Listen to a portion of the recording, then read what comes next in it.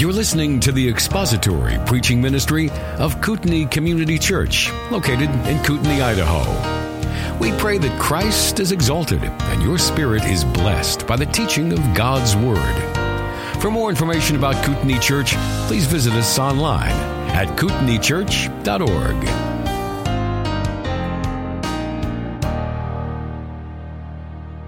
So let's look at the context here. We're going to look at 1 Thessalonians chapter 4, and I'm going to read the first 9 verses.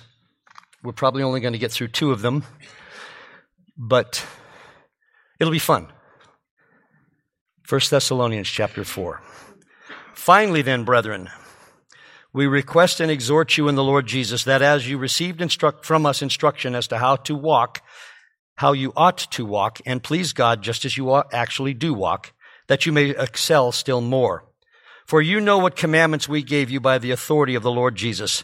For this is the will of God, your sanctification, that is, that you abstain from sexual immorality, that each of you know how to possess his own vessel in sanctification and honor, not in lustful passion like the Gentiles who do not know God, and that no man transgress and defraud his brother in the matter, because the Lord is the avenger in all these things, just as we told you before and solemnly warned you. For God has not called us for the purpose of impurity, but in sanctification.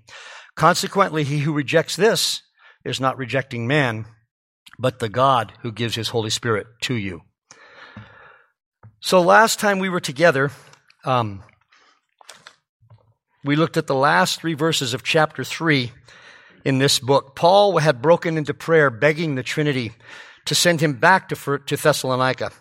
He also asked God to cause that little church to abound in loving one another and other people in the same way that they had been doing, that Paul and his companions had done themselves. And it was for that purpose that Paul continues on. Finally then, brethren, and that's an interesting statement, which if I can turn the page, we'll get to.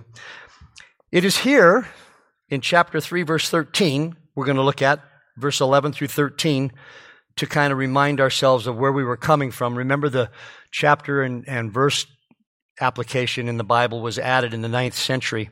Originally, they weren't there, and sometimes the chapter breaks are good. Sometimes they lead to more confusion. Not necessarily here, but I want to read 11 through 13. So he says, as we night and day keep praying most earnestly that we may see your face and may complete what is lacking in your faith. Now, may our God and Father himself and Jesus our Lord direct our way to you, and may the Lord cause you to increase and abound in love for one another and for all men, just as we also do for you, so that he may establish your hearts unblameable in holiness before our God and Father at the coming of our Lord Jesus Christ with all of his saints. So this is the second coming, mention of the second coming. The first time was in chapter 2, verse 19, 1 Thessalonians 2:19. For who is our hope, our joy, or crown of exaltation? Is it not even you in the presence of our Lord Jesus at his coming? And then in 1 Thessalonians 3:13, we saw, so that he may establish your hearts without blame and holiness before our God and Father at the coming of our Lord Jesus with all his saints. He will mention the second coming again in verses 4:15 and 5:23. 1 Thessalonians 4:15, he says, for this we say to you by the word of the Lord, that we who are alive and remain until the coming of the Lord will not precede those who have fallen asleep. And then in chapter 5, verse 23, now may the God of peace himself sanctify you entirely, and may your spirit and soul and body be preserved complete without blame at the coming of our Lord Jesus Christ. 4 mentions in this book are made of the second coming of the Lord Jesus. And indeed, at the end of chapter 5, at the end of chapter 5, he will treat the subject in some detail, and when we get there, we will look at that in some detail. Here in chapter 4, commencing with the word finally then, brethren, which is an interesting translation of a word that means something like, now I'm going to quote this, but this is not scripture, this is my take on this. He says something like, now that I have dealt with the introductory remarks, here are my instructions, close quote. This is a transition point in this book where Paul goes from doctrine to application. Now, that's not to say that there isn't doctrine in the section that's on application. Of course there is. But it's more of a pure nature before this and less of a pure nature afterwards. More of this is, here's what to do with what I just told you.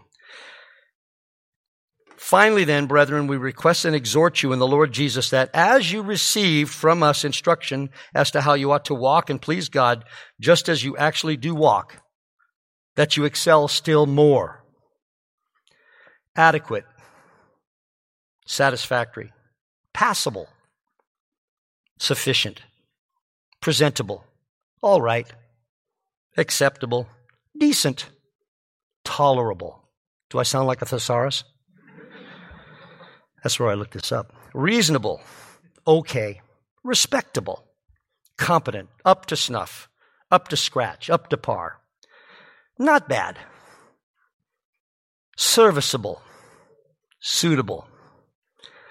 So these are words that are synonyms with good enough. Have you ever seen that in the New Testament? Okay, you're there. You're good enough.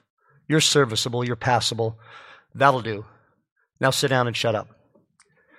God never says that.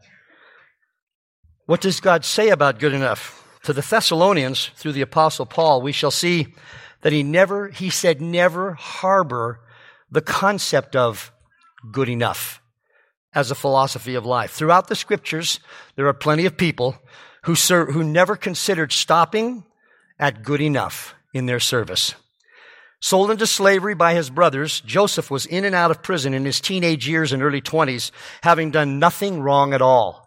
Maybe a little braggadocio here and there, but he never really did anything serviceably wrong that we can ascertain from the Scripture. He was forgotten, he was lied about, he was mistreated, and yet he always strove for more. Psalm 105 actually gives us a reason for all this happening. We get to see why Joseph was so treated. Joseph was sent ahead into Egypt to be the protector for Israel, and because he strove for more, he ended up in the only position that he could arguably occupy where he could be of use to Israel. And he had to get there through the pain that God sent him there through. Psalm 105, 17 through 21. He sent a man before them, Joseph, who was sold as a slave. They afflicted his feet with fetters. He himself was laid in irons until the time that his word came to pass. The word of the Lord tested him. The king sent and released him, the ruler of peoples, and set him free, and made him lord of his house and ruler over all of his possessions. That's why Joseph was sent to Egypt the way he was sent. There are multiple other examples throughout Scripture of individuals for whom good enough was not acceptable. David, Moses, Gideon, Daniel, Josiah, the list goes on. The life of a servant of God is not driven by good enough, but rather by a pursuit of excellence. Paul's choice of words by the inspiration of the Holy Spirit here is characteristic. He uses a word that is translated by the phrase to excel. I exhort you. The word is the Greek word parasuo, and it connotes the idea of superabounding. It means to be abundant, to exceed, to increase, to perform way over and above. Interestingly enough, and I actually had this comment thought of prior to hearing this morning's Sunday school, but wouldn't you all like to have employees like that? Who their only thought was, I haven't done enough. I need to do more. Actually, the Scripture talks about someone who's done enough. He's what's known as a unprofitable servant. So that's the translation. He's saying that after all our observations in the preceding words, there's no question what Paul is saying to the Thessalonians. He says, you are an exemplary church. You're living out in the Christian life the embodiment of the Word of God. You are following what Christ has asked you to follow. In love, in service, in giving. But we are calling you to compete with yourself and to do more, Paul said. Do better. Do the best. Do better than the best. So, is your walk with Christ today satisfactory to you?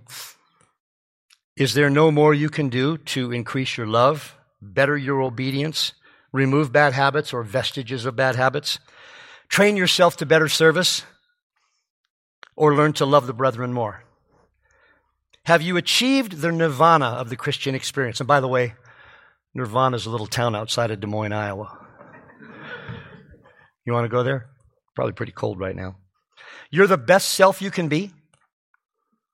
You're the best self you can be in service to God right now. Now, of course, no one who is a careful, humble student of the Word of God would ever think this way. Paul himself admitted late in his Christian walk that he was nowhere near perfection. The Apostle Paul did. In his letter to his beloved Philippians, he reminded them of the wickedness he had perpetrated on the church before his salvation. And then he encouraged his listeners and his readers, that would be them in that day and us today, that though he had achieved great things and many things, he considered them useless and rubbish so that he might gain more of Christ. He spoke of stretching toward what was ahead. And that which was ahead was the upwards call of God and Christ himself. It was like he was with outstretched arms straining towards the Christ that he loved, reaching towards him. This is what the Greek word connotes when it speaks of it. It is straining, a stretching to attain something. And that something was life and eventually, for Paul, death in Christ. And for all of us, if we're not here at the second coming. Philippians 3:7-14 bears reading. But whatever things were gained to me, those things I have counted as loss for the sake of Christ. More than that, I count all things to be loss in view of the surpassing value of knowing Christ Jesus, my Lord, for whom I have suffered the loss of all things and count them but rubbish, so that I may gain Christ and may be found in him, not having a righteousness of my own derived from the law, but that which is through faith in Christ, the righteousness which comes from God on the basis of faith, that I may know him and the power of his resurrection and the fellowship of his sufferings, being conformed to his death, in order that I may attain to the resurrection from the dead. Not that I have already obtained it, Paul said, or have already become perfect. He said that too. But I press on so that I may lay hold of that for which I also was laid hold of by Christ Jesus. First Christ laid hold of him, then he laid hold of Christ. Brethren, I do not regard myself as having laid hold of it yet, but one thing I do, forgetting what lies behind and reaching forward to what lies ahead, I press on toward the goal for the prize of the upward call of God in Christ Jesus. There was nothing for Paul but Christ. There's no direction but up toward Christ. There's no value but the value of Christ and the blessed slavery that Paul himself experienced in service to him. And so that is what he is encouraging the Thessalonians toward. This is in some ways an antithesis of looking back and seeing what we've done and using that as a baseline to excel beyond. Paul told the Philippians that he looked back to all the things he had done very well in service to the Sanhedrin and the Jews and noted that he counted them as rubbish and ground them into the dirt with the heel of his sandal. I added that. Remember when Eve added and not even touch it? It's not good to add words to Scripture unless you mention that you just added them. He pushed them, the Jews, the Galatians, in the other way, in the direction of disdain. Disdain those things. Stretch forward. Do more. Be more. Even that bit of personal history he uses to spur his readers to greater heights of service to the Lord Jesus Christ. Here he uses two words to provoke the Thessalonians onward. And by the way, the King James uses that word in Hebrews chapter 10, and I love it. We're here to provoke one another to love and to good works. Okay, I'll do that. It's a good thing. The first word is request. He says, finally then, brethren, we request and exhort you. This is a gentle suggestion that is spoken to or offered among peers. It's not a military command. It's not any kind of command at all. These precious people had already demonstrated time and time again they had their devotion to the Lord Jesus Christ. Paul was asking for more of the same and better. Paul and his companions had carefully instructed the believers in Thessalonica how they ought to walk in a manner that would please God. But for a believer, good enough is never good enough. There's no such statement as, well, that's good enough for government work in Christian service, or in this case, spiritual work. For the believer who loves Christ, more is better. Better is not enough. The best is to be achieved or at least sought. Remember the word translated as excel means to superabound, over and above. The second word he uses is exhort. Finally, then, brethren, we request and exhort you in the Lord Jesus Christ. This comes from a Greek word which means to come alongside and encourage. While it can be used authoritatively, here, in context, it is coming from a heart of pastoral love for these people. Paul is encouraging, urging, and lovingly and strongly suggesting that the Thessalonians take their walk with Christ to the next level. Remember from the first 3 chapters, and even here, we are reading about people who took the gospel call tremendously seriously. The Thessalonian church was a working, active, God-loving, God-serving church. Paul he's not reprimanding them. He's not correcting them. He's not changing their minds. He's encouraging them to continue and to do more. He loved the direction they were going.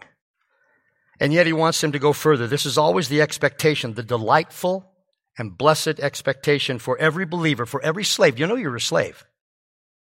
You're a slave. Everybody's a slave. Scripture says we're slaves to something or the other. We're either slaves to ourselves, to the flesh, to the devil, or we're slaves to the Lord Jesus Christ. And the word slave, you know what the word slave means? It doesn't mean devoted servant. It means slave. And I'm going to read some later on. We'll talk about that a little more. Jim came up with an excellent subtitle for the book of Hebrews, using the mathematical symbol for greater than, indicating that Jesus is greater than everything. But more specifically in the book of Hebrews, to the Old Testament, the Old Covenant, the things of the Old Covenant, the sacrifices of the Old Covenant. This is a good way of looking at what Paul is encouraging here to the Thessalonians and to us today. He is encouraging a walk that is greater than the walk they have now. This is a walk that is a blessing to him already. It's a blessing to him already. And those that work to bring in the gospel to them, the other workers, they were blessed by what the Thessalonians were doing. The general idea here is that believers should always be striving for more. More excellence, more devotion, more love, more. It brings to mind the old hymn, "More about Jesus would I know. Know more, love more, and do more." It could be a motto. So this is accomplished by learning more about the wonderful Messiah we serve, and the way we learn more about him is in his word. His written testament to us, which is a representation of just who he is. We have everything we need to improve our service, strengthen our walk, deepen our relationship with the Lord. Jesus contained, we have everything we need, and it's contained within the once for all delivered scriptures. Remember, in 2 Timothy 3:16, the Apostle Paul said this: all scripture is inspired by God and profitable for teaching, for reproof, for correction, for training in righteousness. You know this. You've had it in Sunday school. You've heard it in systematic theologies, but I'm going to walk through it again. Remember, Peter said, I'm not ashamed to put you in mind of things you already know. Teaching is instruction, doctrine, learning, and teaching. Oh, go figure. Reproof, elenchus, is refutation, reproof, rebuke. Properly, it's to convince with solid, compelling evidence, especially to expose, to prove wrong, to correct. This was one of the things that the Scripture does for us. Correction. Properly, an intensification of making something straight. Have any of you pulled nails from old boards and hammered them straight? Did you really think they were perfectly straight? Mine were. Although usually when I did, the head was still kind of cocked like this. But when you hit it that first time to connect a new board with that old nail, the head went straight. So, I don't know where that came from, but hey. So, this is to rectify something, to straighten it up, to reform it, hence to correct it, to make it suitable and useful again for what it was intended. Galatians 6:1 comes to mind. Training, last word in that section, is tutorage, education, instruction, nurture, instruction that trains someone to reach full development. These are deep, insightful things that God wants the Scripture to be used for us in our lives. So this then is one of the purposes of Scripture, to take novices in lifestyle and worldview and make them experts in living the Christian life. Are you planning on being an expert before you depart for glory? Don't plan on being an expert, but shoot for it. I think I said this maybe here somewhere or somewhere else. If you're trying to make it to the moon, it's going to be difficult, but shoot for the moon. At least make it to the light post. The only way one will progress in their sanctification in this way is, in this direction, is to read the book. Now, what book is he talking about? Well, mine, because it has the correct page numbers. We're on page 1529, in case you were wondering. No, the Scripture. Read the book. You need to read the book, and you need to read it more. It is to leave nothing to chance, but to provide the sort of instruction that will result in a person that models the standard, which is the life of Jesus Christ. And this is not optional. Leon Morris touches on this in his commentary on this epistle. Here's what he said. If you think this is an option. When a man is saved by the work of Christ, for him it does not lie open for him as a matter for his completely free decision whether he will serve God or not. He has been bought with a price. He has become the slave of Christ. Christian service is not an optional extra for those who like that kind of thing. It is a compelling obligation which lies upon each one of the redeemed. It's not an option. Fortunately, there are many times in life when you were instructed to do something that was not an option, but you were not given the tools to do it properly. God did not leave you in that position. He gave you everything you need to be the very best servant you can be for Him, to be more. And different kinds of service occur for different kinds of believers. We're not cookie cutters. We all have a different purpose. We all have different utilities in the purpose of elevating the Lord Jesus Christ. So reflecting on Paul's instruction here, though, he starts this section out with the word for brothers.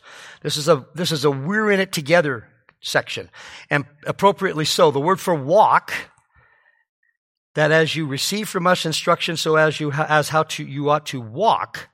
The word for walk is translated live in the King James Version, and this bespeaks an understanding of what Paul means here. Our living is a step-by-step walk from the present into the future. Duh. We all know that. What we take there into the future from here today and how we get there is so very important. If it is instructed by the Word of God, you will take far more into the future. Finally, and although a bit out of order, Paul's exhortation farther up was, in the Lord Jesus. This is how followers of Jesus should live, is what Paul is saying. The exhortation itself comes from the Savior himself, as we will see in the next verse when Paul claims the authority of his commands, that the authority of his commands comes directly from the Lord Jesus Christ. Verse 2, he says, for you know what commandments we gave you by the authority of the Lord Jesus Christ, of the Lord Jesus. As I was studying this, I looked up a couple of lists of commandments from the Lord Jesus Christ. And they varied, the ones I found, from 45 to 65. And if you put them in small enough font, they won't cover the whole front of your refrigerator. And I can see how this list was composed, and I can understand the reasoning behind the composition. For some reason, there's no such list of just the commands of Paul. And it's interesting that he would say this here, that his commands and the commands of the other apostles derive their authority from Jesus Christ himself. So I did a little bit of study, and I came up with what I think is a reasonable list that can kind of give us a flavor of what the Thessalonians would have been meditating on when Paul said this. Remember, they would have had access to his other writings. He desired and expected that his letters would be read in the other churches. So I'm sure this list is not comprehensive, but it should be representative. I'm going to go through some of them so we can see what Paul means when he says, you have our commands. You know what is expected of you. Reckon yourselves dead to sin and yield yourselves to God. Romans 6. Don't boast that you're better than the Jews, than Israel. Romans 11. Sacrifice your life to God. Romans 12. Think soberly. Act accordingly. Romans 12. Use the gift that you have been given by the Holy Spirit. Use the gift that you have been given by the Holy Spirit. Romans 12. Mark and avoid false teachers. Romans 16. I counted possibly a total of 36 in Romans. 36 authoritative commands of the Apostle Paul given authority by the Lord Jesus Christ. In the church, deliver perverts to Satan. 1 Corinthians 5. Don't be an idolater. 1 Corinthians 10. Do everything you do for the glory of God. 1 Corinthians 10. Examine yourself. 1 Corinthians 11:28, and compare Matthew chapter 5, and you'll see Jesus exhorting the same thing. Let women keep silent in the church. 1 Corinthians 14. Covet prophecy. 1 Corinthians 14. Be steadfast, immovable, abounding in the work of the Lord. Do more. 1 Corinthians 15. My count in 1 Corinthians was between 58 and 64, depending on how some of the verses were looked at. Let me explain that. Some were listed as commandments that I thought could also be listed as facts or observations. For example, 1 Corinthians 3:18, let no man deceive himself. If any man among you seems to be wise in this world, let him become a fool that he may be wise. That's a command, but to me it's an observation. So, refuse to be unequally yoked with believers, 2 Corinthians. Cleanse yourself from the filthiness of the flesh and spirit, 2 Corinthians. Give with a cheerful heart, 2 Corinthians. Be perfect. As an aside, there are two words today that kind of grind me, that people use all the time. Literally and perfect. I mean, when you order a coffee from a coffee shop and they tell you, they say perfect. What's perfect? The coffee they're going to make? The order I just placed? Even though I had to repeat it 4 times? You know, don't misuse words. That's not in the script. Well, it probably is. I'd have to look that up. Be perfect, 2 Corinthians 13. And I counted 13 in 2 Corinthians. Stand fast in the freedom that Christ has given you, Galatians 5. Restore a brother caught in a fault, Galatians 6. Do good to everyone, especially believers, Galatians 6. There seem to be about 14 in Galatians, commands of the Apostle Paul. Stop lying and tell the truth, Ephesians 4. Learn to be properly angry, Ephesians 4. Be kind and forgiving of one another, Ephesians 4. Boy, Ephesians 4 has a lot of stuff. Do not link up with the unfruitful works of darkness, but rather reprove them, Ephesians 5. Husbands, love your wives, Ephesians 5. Children, obey your parents, Ephesians 6. Put on the whole armor of God, Ephesians 6. There are between, depending on how you look at them, as commands or observations of fact, between 25 and 29 in Ephesians. Refuse to do anything through strife or vainglory, Philippians 2. Work out your own salvation with fear and trembling, Philippians 2. Don't murmur. Did he really tell us not to murmur? I think he did. Don't murmur and dispute, Philippians 2. Beware of those who require obedience to commands for salvation, Philippians 3. Meditate on true, honest, just, pure, lovely, virtuous, praiseworthy, well-reported things, Philippians 4. Looks like there's about 21 in Philippians. These can be their own study, their own incredible, profitable study. Mortify sin in your life. I have a memory of this one. When I was taking a Greek class, I think back in the 1970s, the teacher didn't like the New American Standard Translation where it says, consider dead, or consider, and let me look it up here. I have the very word of God in my hand, so Colossians. Now you're going to find out if I know where stuff is. Therefore, consider the members of your earthly body as dead. He said, if you as a boxer get in, now this will date me because this is who was famous at the time. If you as a boxer get into the ring with Muhammad Ali and just consider him dead, it will not go well with you. The word actually means to make dead, to cause to be dead. So, mortify sin in your life, Colossians 3. Be sure that the words of the Lord Jesus Christ dwell in you, Colossians 3. Continue in prayer, Colossians 4. There are between 22 and 24 in Colossians. And then starting in this chapter in Thessalonians, abstain from fornication, chapter 4. Comfort one another with the words of Scripture, chapter 4. Do not render evil for evil, chapter 5. Prove all things and hold fast to those things which are good, chapter 5. There are 15, it looks like, in 1 Thessalonians. Don't be deceived by false prophets. Are there any false prophets in the world today? I think they're everywhere. I mean, or maybe it's just that we have such instant access to news now, which means we are meddling in things that we have no business meddling in most of the time. Meddle not with strife not belonging to you. Okay. If you want to eat, work for it. 2 Thessalonians. Don't grow tired of doing what is right. That's 2 Thessalonians. Urge teachers to teach proper doctrine, which results in a pure heart, a good conscience, and an unfeigned faith. 1 Timothy. I found 6 in 2 Thessalonians. I forgot to tell you that. Pray for those in authority, 1 Timothy. Meditate upon wholesome words of Scripture, 1 Timothy. Honor and take care of widows, 1 Timothy. Rebuke a sinning elder before all, 1 Timothy. Be content with food and clothing, 1 Timothy. If you are rich, be good to those who are less fortunate, 1 Timothy. Don't be afraid to be a partaker of the afflictions of the gospel. That's 2 Timothy. I jumped the shark here. 1 Timothy has between 25 and 27. Commit Scripture and holy living to faithful men so they can teach others, 2 Timothy. Be gentle, apt to teach, patient, meek, and a guardian of the truth, 2 Timothy. Be ready to preach the word in an instant, 2 Timothy. The second epistle to Timothy contains between 16 and 20. Another profitable study. Exhort the aged and the young to have good behavior, sobriety, charity, sincerity, and other wonderful qualities, Titus 2. Avoid foolish questions, Titus 3. Titus has 12 to 15. Have faith, Hebrews 11. Just in case Paul didn't write Hebrews, I'll just comment on the fact that there are approximately 34 to 37 in the book of Hebrews. So the total count, in my estimation, is somewhere between 263 and 287. And if you include Hebrews, it's between 297 to 324. That's if you look at some of what are listed as commands by other folks as observations and facts. In all, there's plenty of instruction that Paul gave to his readers to properly walk in a manner pleasing to the Father of lights. Remember, the commands of the apostles, now that is the original, genuine command of the apostles that were appointed by the Lord Jesus Christ himself in 30 to 33 AD.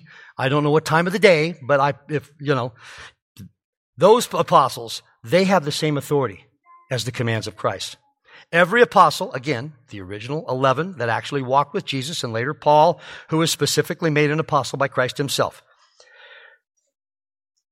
Interestingly, the word for commandments is used only 5 times in the New Testament and only 3 times concerning commandments in the faith.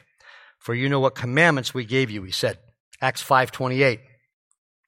We gave you strict orders not to continue teaching in this name, and yet you have filled Jerusalem with your teaching and intend to bring this man's blood upon us. This was a time when it was appropriate for the people in question to ignore the commands. This was the high priest commanding the apostles not to preach in Jesus' name. That's that word. Acts 16:24. And he, having received such a command, threw them into the inner prison and fastened their feet in the stocks. The chief magistrates of the city commanded the jailer to do this. 1 Timothy 1:5. But the goal of our instruction is love from a pure heart and a good conscience and sincere faith. Same word here, instruction, regarding a life of faith and obedience. This is a similar use. This is one of the other similar uses of this word in the New Testament. And lastly, 1 Timothy 1:18. This command I entrust to you, Timothy, my son, in accordance with the prophecies previously made concerning you, that by them you fight the good fight. This is the second use of this word that is similar to Paul's use of it here. So I think that gives us a flavor of the breadth of understanding that Paul had and the kinds of things that he expected those who read his teachings to observe in those days and in these days. He intended for the Thessalonians, for the Galatians, for the Romans, for the Philippians, for you name the church, you name the people, and us today, to understand and do what they needed to do then and to do today.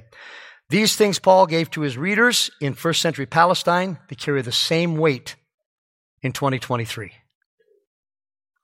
You almost always want to say, but they carry even more weight today because it's worse today than it's ever. No, it's as bad today as we know it is. It's always been bad since just after the first bite in the apple. It's always been bad. These commands, by the way, are a translation of the word parangelia, which reflect the same concept as a military directive. This is the kind of statement a commanding officer would give to his subordinates.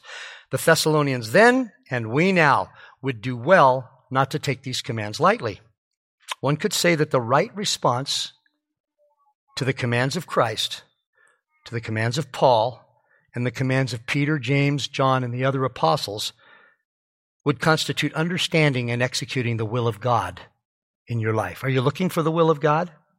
It is laid out for us in black and white And if you have a red letter Bible, in black, red, and white. Now, with that all said about being more devoted, more serving, more selfless, more dependent on Christ, there's something coming next in this little epistle that is a clear expectation Paul has for the Thessalonians, and they're living in a very perverted and disgusting world. I don't want to steal my thunder from them whenever that is. Well, when we get there, we'll talk about it. Something like today it is, though. For that reason, I want to focus on just a few of the commandments that Paul gave over the years that he preached and taught and wrote to different groups of believers that will bear on what we are going to be looking at in the next section of 1 Thessalonians, and that we can bring to bear on our own lives. He says, examine yourselves. That's not said here, but that's one of Paul's commands. In 1 Corinthians 11:28. But a man must examine himself, and in so doing, he is to eat of the bread and drink of the cup. This is a group that is living out the commands of the Lord Jesus Christ. But they would still be reading this, and they should take it to heart. Thessalonians, you're doing well. Examine yourselves. Paul wants them to continually do a self-check. He wants us to do that as well. This is the equivalent of the check engine light on your car, to some degree. And it's a bad idea when the check engine light comes on to put white out over it. Who'd have thunk? It's a bad idea when God's Holy Spirit-controlled conscience that He rendered for you at the new birth is ignored. Or worse yet, clear words of Scripture are ignored. With the car, a computer compares the car's behavior to a certain set of established parameters that indicate a well-functioning vehicle. We have that same kind of check. We can compare our lives to what it says in the pages of Scripture. And we can listen to the loving, well-intended rebukes of others in our lives, other believers with whom we have fellowship. We are to come to one another's aid in these things by letting one another know if we see fault. If we happen to see fault in one of the brethren, in Galatians chapter 6, verse 1, Paul cautions us to come with a spirit of gentleness, thinking very carefully about ourselves and making sure we're not imposing on someone some failure that can't be demonstrated from Scripture. It's on our list, but I can't find it in the Word of God. The next command that there's going to be 4, I believe I have here, that I want us to think about that Paul would have had, the Thessalonians would have had access to. Cleanse yourself from the filthiness of the flesh and spirit, 2 Corinthians 7:1. Therefore, having these promises, beloved, let us cleanse ourselves from all defilement of flesh and spirit, perfecting holiness in the fear of God. This is a day-by-day, as I mentioned earlier, mortification of the wickedness that we used to do and occasionally still struggle with.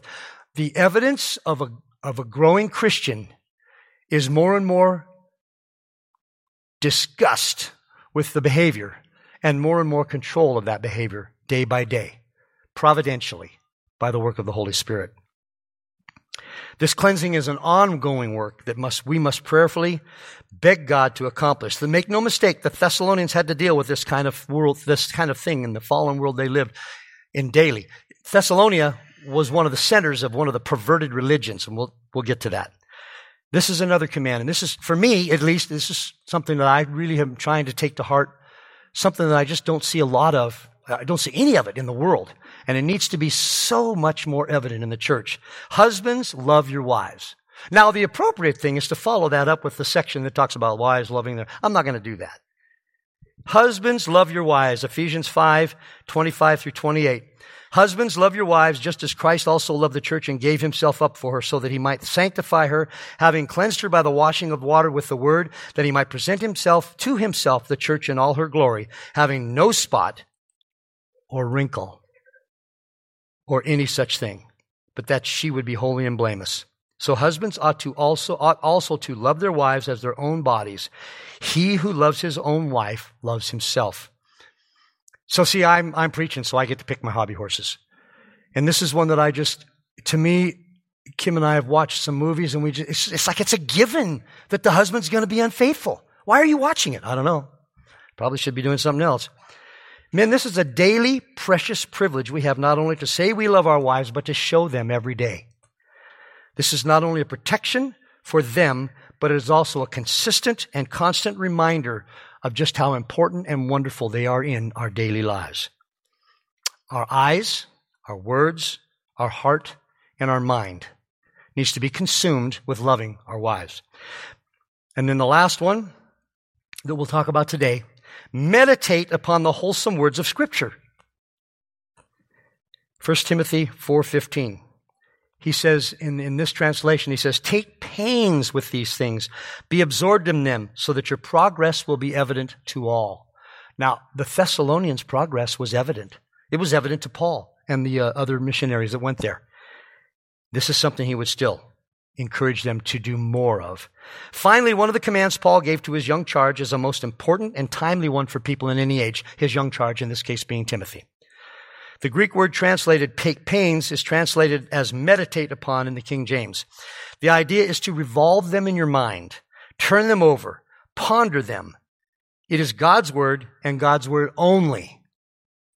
Not real or fake revivals, not real or fake experiences, not real or fake you fill in the blank. It is God's word and God's word only that offers the direction of the progress that God intends for us, for each believer, by the power of the indwelling Holy Spirit, to conquer the sin that the Thessalonians then and we today struggle with.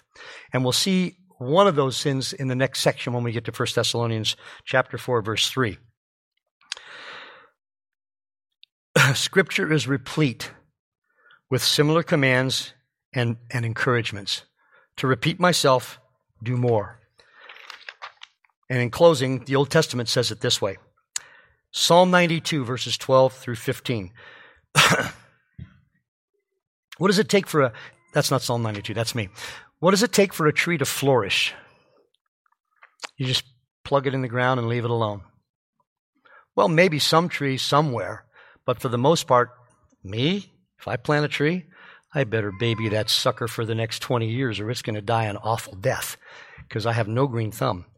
God never does that. When he plants, he waters, he preserves. Psalm 92, 12 through 15. The righteous man will flourish like the palm tree. He will grow like a cedar in Lebanon. Planted in the house of the Lord, they will flourish in the courts of our God. They will still yield fruit in old age. That's an encouragement. They will be full of sap and very green, to declare that the Lord is upright. He is my rock, and there is no unrighteousness in him. That's what we will do. As a result of that flourishing, we will declare that the Lord is upright. He is my rock. He is full of righteousness. And then Proverbs 4:18, what the Old Testament says about doing more. But the path of the righteous is like the light of dawn that shines brighter and brighter until the full day. Keep at it. I know your life, many of you in here, if not most, your life is hard. Jesus promised, though, and you will see where I was going with that fruit bearers would bear even more fruit. He said in John 15, every branch in me that does not bear fruit, he takes away. And every branch that bears fruit, he prunes it so that it may bear more fruit. And doesn't this line up with what Jim has been speaking about in these last few weeks? The discipline that God brings into our lives to make us more productive, more useful, more of a blessing to others and to him. And finally, finally, I'm on the last paragraph. See, I only have one page. Peter echoes Paul's encouragement in 2 Peter chapter 3. No, Dave, I didn't steal any of your thunder. He says, but grow in the grace and knowledge of our Lord and Savior, Jesus Christ. To him be the glory both now and to the day of eternity. Amen. So 2,000 years ago, Paul was requesting and encouraging a young church that was remarkable in its dedication to the Lord Jesus Christ to do more, to love more, to go beyond and work out their salvation in new and remarkable ways, serving the Lord in greater and greater ways. More. That encouragement still stands. The blessing of the Holy Spirit empowering that still accompanies believers today. So what is stopping us from doing more? Nothing. Thank you for listening to the latest podcast from Kootenai Church. If you'd like to learn more about Kootenai Church or to donate to our church ministry, you can do so online by visiting kootenaichurch.org. We hope you enjoyed this podcast and pray you'll join us again next time. Once again, thank you for listening.